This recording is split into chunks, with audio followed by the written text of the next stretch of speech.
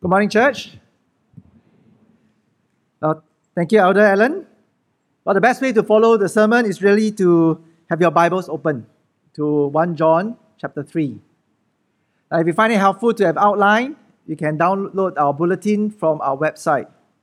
Or we have a hard copy at the back as well. You can take it from there near the fire hydrant or with Pastor Adrin there if you need one. All right. Now, I watched this video recently regarding Asian Americans. And this particular video is about how you know you have an Asian mom without needing anyone to tell you about it. Now, in the video, there's an elderly mom who keeps peeling humongous oranges for the family after their meal. Now, it was definitely more than what they can eat. But she keeps saying that, you guys will eat it, you will enjoy more, and you eat some more, and oranges are full of vitamin C, you should eat more. Now, I'm sure many of us can identify with that. See, many Asian parents do not tell you they love you. However, they will show you their love with their actions. Their actions of preparing food for you, caring for your physical needs, and driving you around speak volumes. Their deeds show that you mean a lot to them and they love you. But it's not just the old people. Last week was my wife's birthday.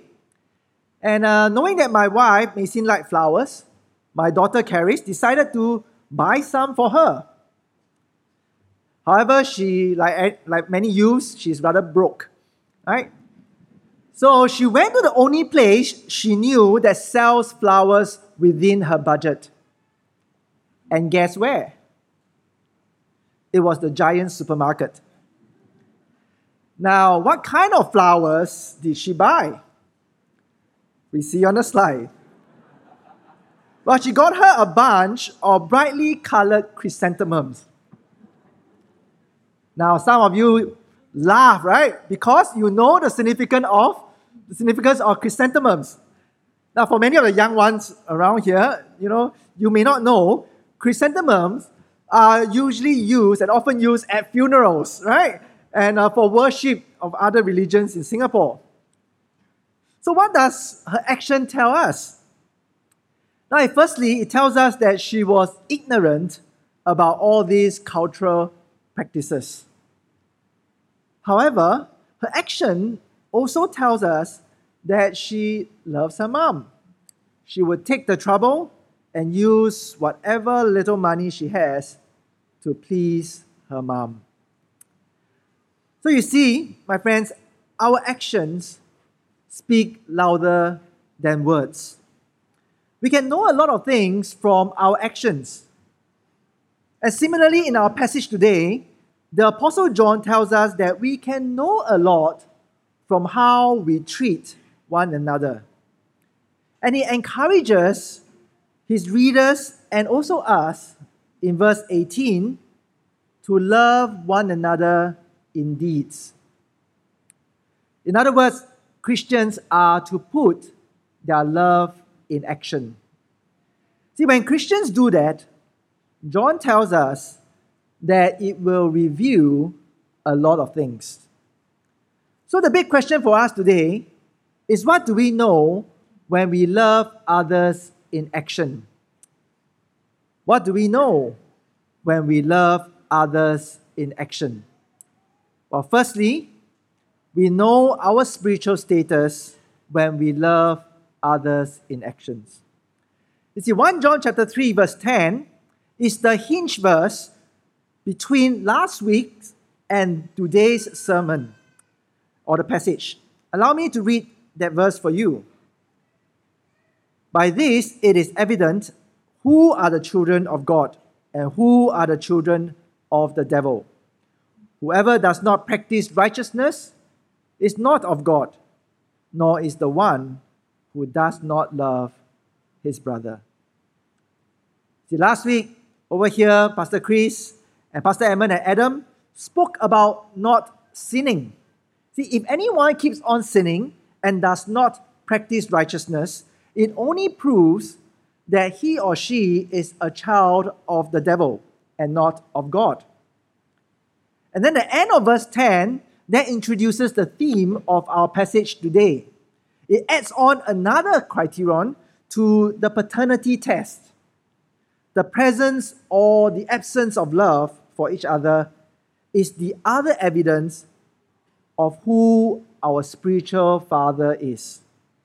Is our father God or the devil? And so in verses 11 to 15, John urges his readers to love others as evidence that their spiritual father is indeed God. And he does that by making a big contrast between a Cain-like hatred and a Christ-like love.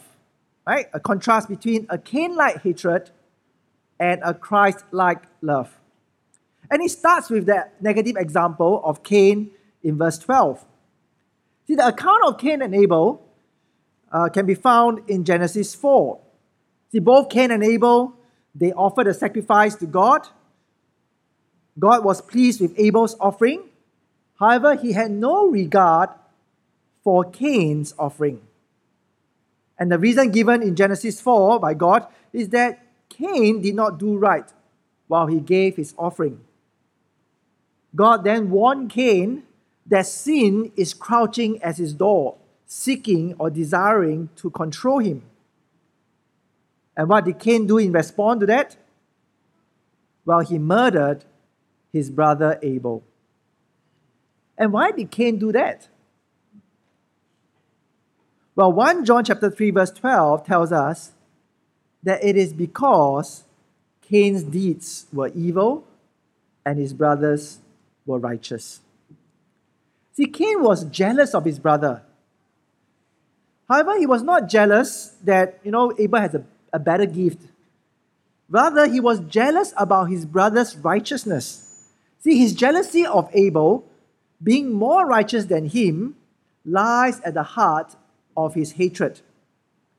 And that hatred led him to murder. Cain took his brother out in the field and killed him there. And 1 John chapter 3 verse 15 then tells us that anyone who hates his brother is a murderer. And that was surely the case for Cain. Now, some of us here, when we hear this, we might protest. Oh, that's not fair. See, not all of us who hate someone else will kill that person. But however, let us remember what Jesus said in Matthew chapter 5, verse 21 to 22, and we see that on the slide. You have heard that it was said to those of old, you shall not murder, and whoever murders will be liable to judgment. But I say to you that everyone who is angry with his brother will be liable to judgment. Whoever insults his brother will be liable to the council, and whoever says, you fool, will be liable to the hell of fire. You see, in God's eyes, in Jesus' eyes, the attitude of the heart is the beginning of the action. See, before an evil deed is actualized, the attitude is already formed in the heart. And we saw that clearly in Jesus' life, right? He lived a righteous life. He did nothing wrong. Yet the religious leaders, they were jealous of him. They were jealous of his righteousness, which was far greater than theirs. That jealousy led to hatred, and it actualized in a successful plot to kill Jesus. Their actions reveal their attitudes. So both attitudes and actions will be judged by God. So what is the result of such hatred for one another? Verses 14 and 15 tells us that the person will remain in death. See, death is the default state of every sinner. There will be no eternal life for someone who keeps hating his brother or sister. Of course, that's not to say that All haters and murderers have no hope. There is a place for forgiveness when one repents and believes in Jesus. But nonetheless, the general principle is that one who keeps hating his brother and sister shows that he has yet to repent. He or she then remains in spiritual death. Well, and at the same time, hate for fellow believers also reveal who his or her father is. See, verse 12 tells us that all those who hate like Cain are of the devil. This understanding echoes what Jesus said to the Pharisees in John chapter 8, verse 44. It says, "You are of your father, the devil, and your will is to do your father's desires. He was a murderer from the beginning and does not stand in the truth, because there is no truth in him." See, my friends, someone who hates is following the ways and the desires of the devil. You see, the devil was a murderer from the beginning. Why? Because his desire was to drive a wedge between God and humanity.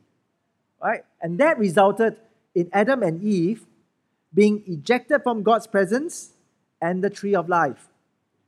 Sin and death entered the world through the devil's work. Hence, all those who hate and all those who murder reveals themselves to be the children of the devil. Their actions reveal that. They take after and follow his ways and his desires. So this is the spiritual state of those who hate. Now, at this juncture in his letter, John then digresses a bit to tell his readers the implications of having Cain-like haters around in verse 13. He tells them not to be surprised. Not to be surprised of what? That the world hates them. You see, it's likely that John associates these people who hate with the false teachers that was among them.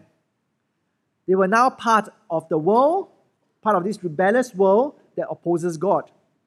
They did not love the believers because they spread false teachings that may cause them to deny Jesus Christ.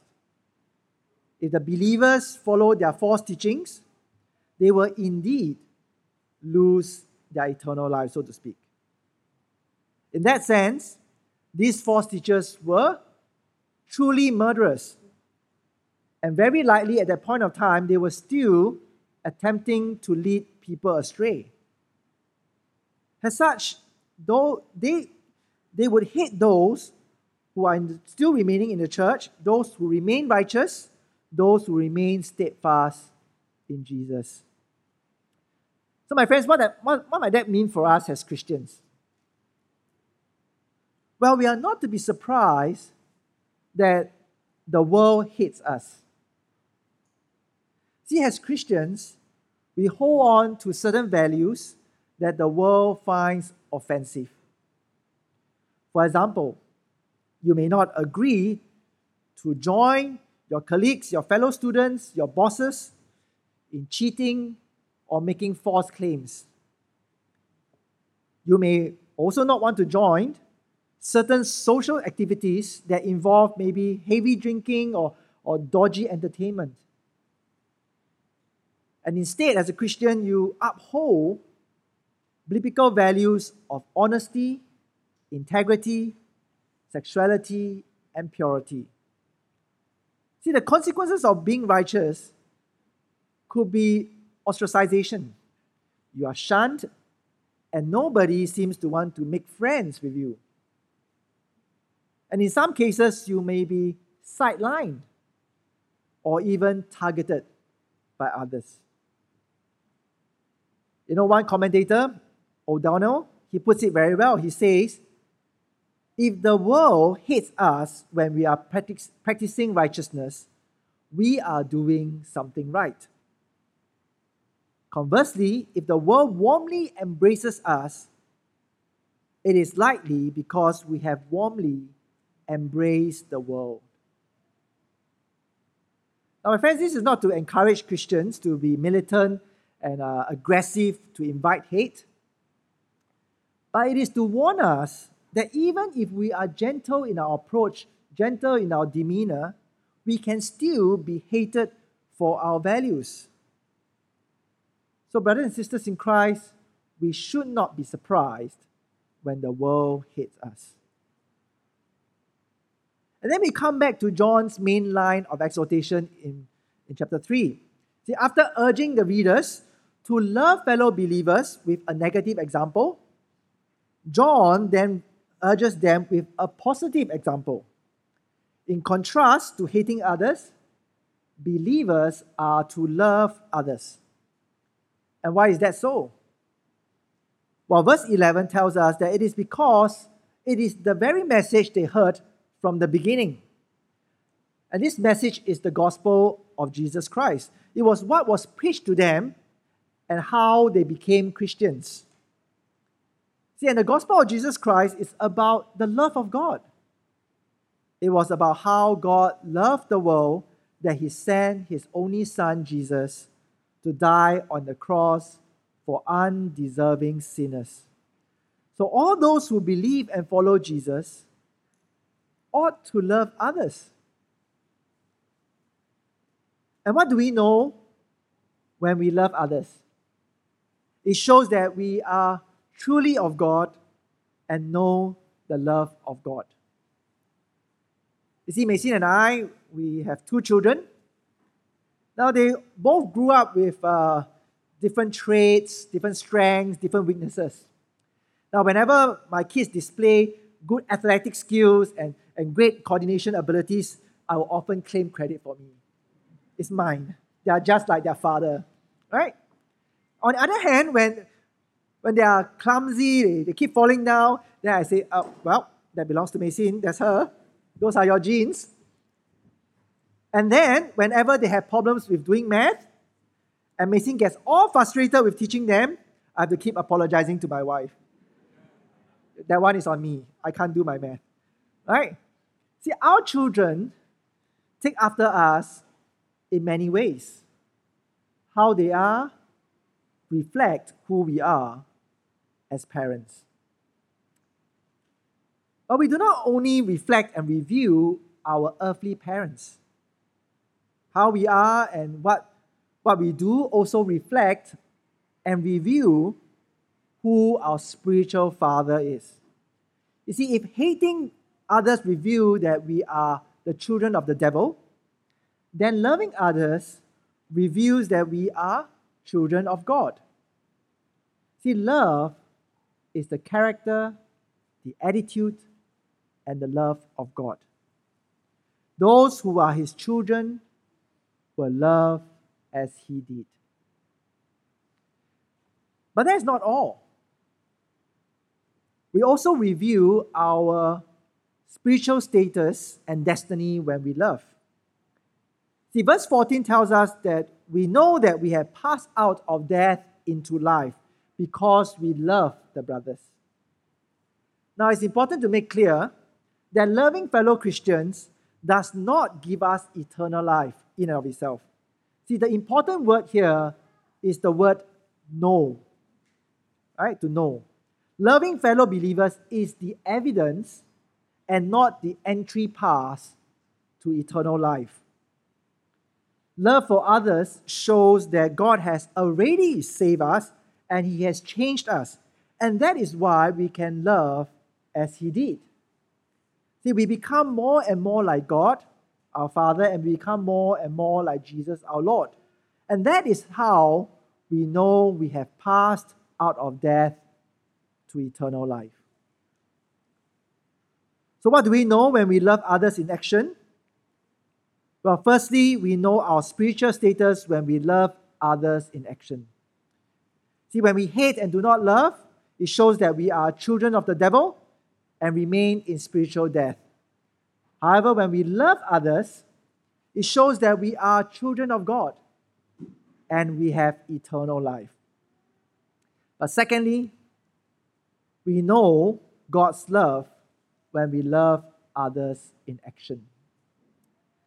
See, after telling the readers that their love for others is the evidence of life, John then explained what the nature of this love is.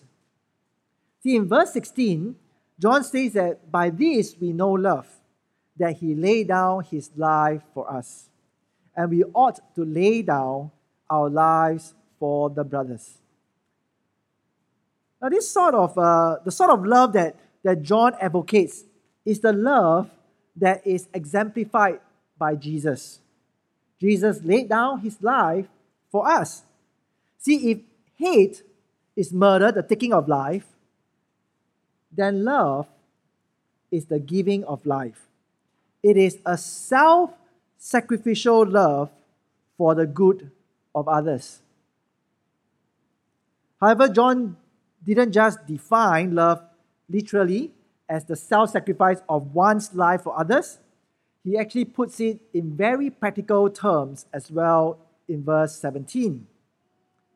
It says there, but if anyone has the world's goods and see his brother in need, yet closes his heart against him, how does God's love abide in him? The little children, let us not love in word or talk, but in deed and in truth. See, these verses tell us that love cannot be merely words and talk only. Now, that is not to say that words of love are unimportant. They have its place. By saying that words alone are insufficient. See, love must manifest itself in actions and deeds. You know, one of our CLDG leaders, Elwin Cole, he coined this very apt phrase, and I quote him, faith without deeds is dead, and love without deeds is fake. Right? Faith without deeds is dead, and love without deeds is fake.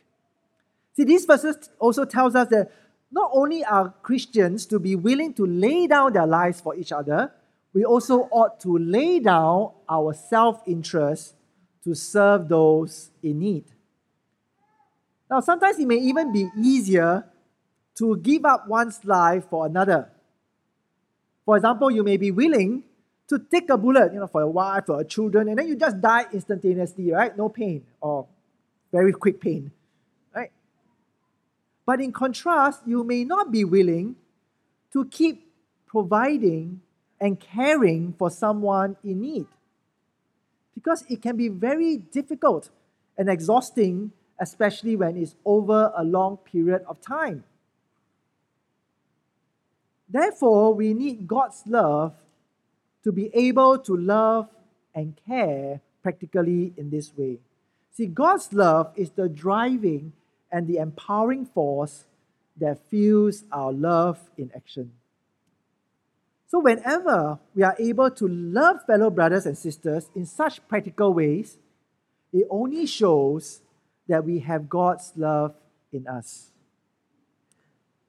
But on the other hand, if we close our hearts against fellow believers in need and not help them, it shows that God's love is not in us.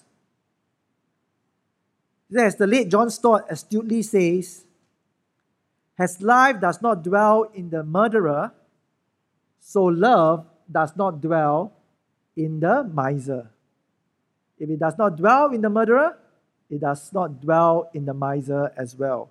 See, if we are stingy with our love, it only reveals that we have not received and we have not understood the generous love of God in Christ. See, sometimes the opposite of love is not hatred, but it can be apathy. Apathy is the absence of love to act for the interests of others.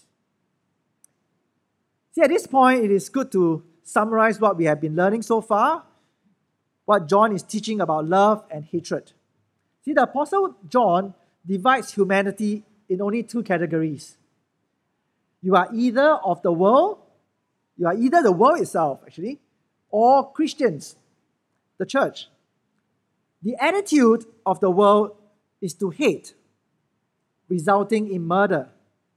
The stereotype or the example of the world is Cain, who murdered his brother.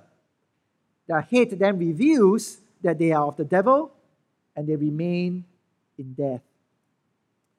On the other hand, the attitude of the Christian is to love, resulting in self-sacrificial deeds for the interests of others.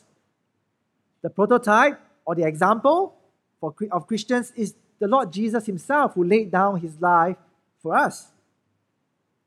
Their love then reveals that they are of God and have passed from death to eternal life. So what do we know when we love others in action? Firstly, we know our spiritual status. Secondly, we know God's love, for it is God's love which enables us to love self-sacrificially. But thirdly, we know our confidence when we love others in action. And it's this confidence that we have before God. See, verse 19 begins, "By this we know that we are of the truth and reassure our heart before Him." Before Him referring to God. The "this" here probably refers to the practical love Christians have towards their fellow brothers in verse 18. In other words, when Christians love their brothers and sisters, and they do it in actions and in deeds, they are confident that they are of the truth. And the truth here refers to the gospel of Jesus. Their love shows that they have truly believed in the gospel, and that has enabled them to love like Jesus. But as we all know and experience, we are not always able to love as consistently and as self-sacrificially as Jesus did. There are times, or many times, when we fail to love. And perhaps that is what the phrase "for whenever our heart condemns us" in verse 20 means. See, we accuse ourselves whenever we fail to love. And in those instances, we are to then remember that God is greater than our hearts, and He knows everything. Now, what does God is greater than our hearts mean? Now, there are plenty of discussion among the scholars about this. However, the majority of the scholars believe that it means that God is more merciful and generous than our self-condemning hearts. And that is because Jesus has come to die for our sins, including our failures to love. If so, then this is an echo of chapter 1 verse 9 and chapter 2 verse 2. If we confess our sins, He is faithful and just to forgive our sins and to cleanse us from all unrighteousness. And God can forgive and cleanse us because Jesus has atoned for our sins. He has already died to take the punishment for our failures to love. So this is objective assurance for all of us. See, this type of assurance is not dependent on how well we love, but on how Jesus has loved by dying on the cross. And that is perhaps how God is greater than our condemning hearts. But then we ask ourselves, how does the fact that God knows everything be a comfort to our condemning heart? Doesn't it sound worse that God knows every of our failures to love? Well, counterintuitively, it is not worse. See, despite knowing all our failures, past, present, future, Jesus still died for us. See, every of our sin is known to God, but they are paid for by Jesus once for all. See, no sin is unknown and unpaid for by the Lord Jesus. And that is why it can still be a comfort. But on the other hand, there are times when our hearts are not condemning us, according to verse 21. And perhaps this describes the experience when we were able to love others self-sacrificially. So this is a kind of, not objective, but a bit of subjective assurance that we feel that we are right with God because we are doing right. However, this kind of non-condemning heart can also be the result of knowing that Jesus has atoned for our sins.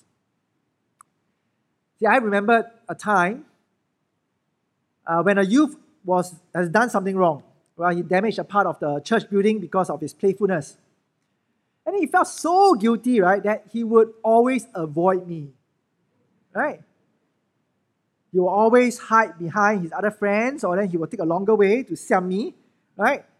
And it wasn't until he was assured again and again that I'm not angry with him that he began to have confidence of being near to me and having conversations with me again. So similarly, when Christians do not or no longer have a condemning heart, we have confidence before God. It is a confidence that we are in a right relationship with God because of Jesus. And according to verse 22, the resulting benefit of that is that whatever we ask, we receive from Him. Now that may sound like a blank check, right? Or a genie in the lamp kind of idea. However, the assumption is that we are keeping God's command and doing what pleases God. And this singular commandment is defined for us in verse 23. It is to believe in the name of His Son, Jesus Christ, and to love one another. So this tells us that the things we ask of God are things that pleases God and probably in line with our obedience and our love for others. So it's not just any random thing we ask for and God will give us. So in summary, let us come back to our big question today, right? What do we know when we love others in action? Firstly, we know our spiritual status. Secondly, we know God's love. And thirdly, we know our confidence before God. So what does all this mean for us?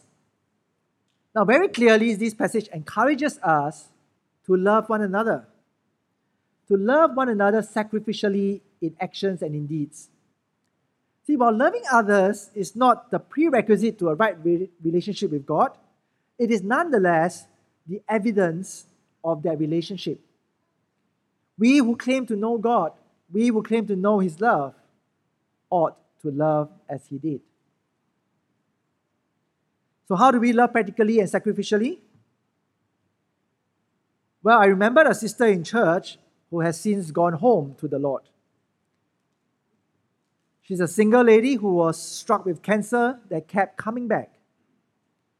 As a result of cancer, she couldn't go to the hospital safely on her own anymore.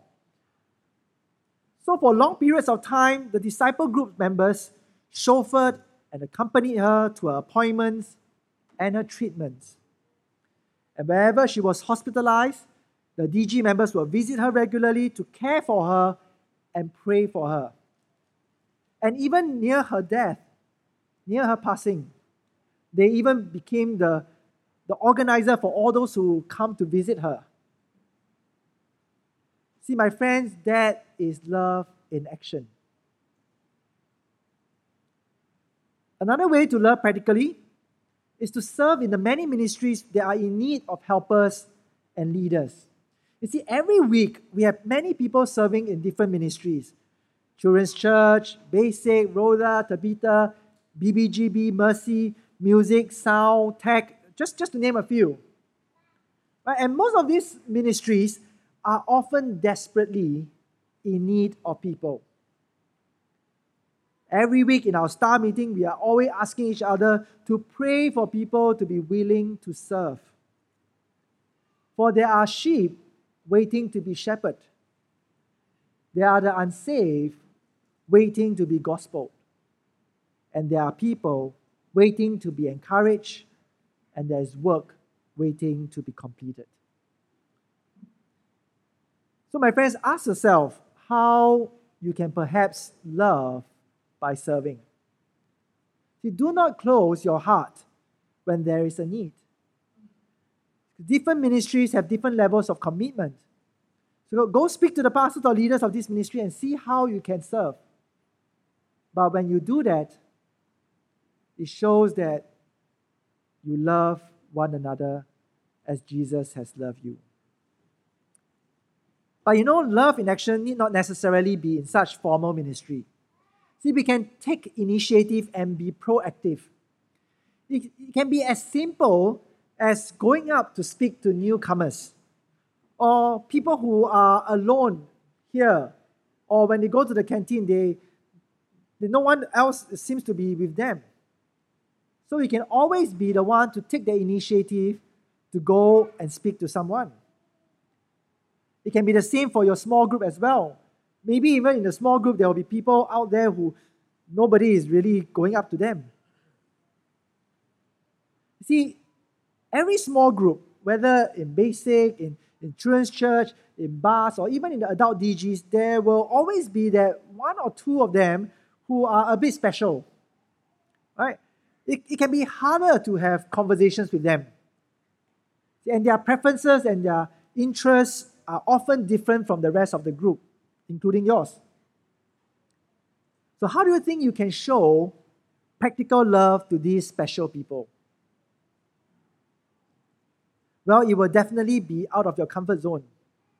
You and your group may have to make decisions that are not your preference. It will take a lot more effort on your part to continue a conversation.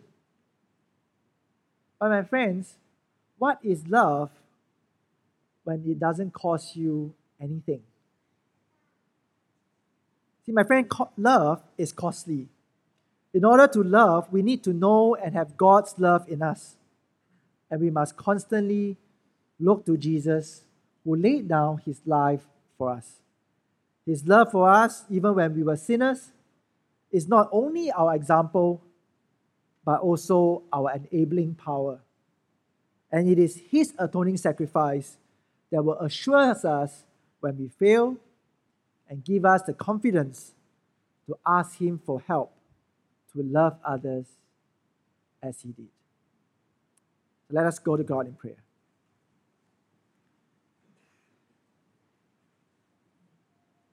Oh, dear Heavenly Father, we thank you for your word to us.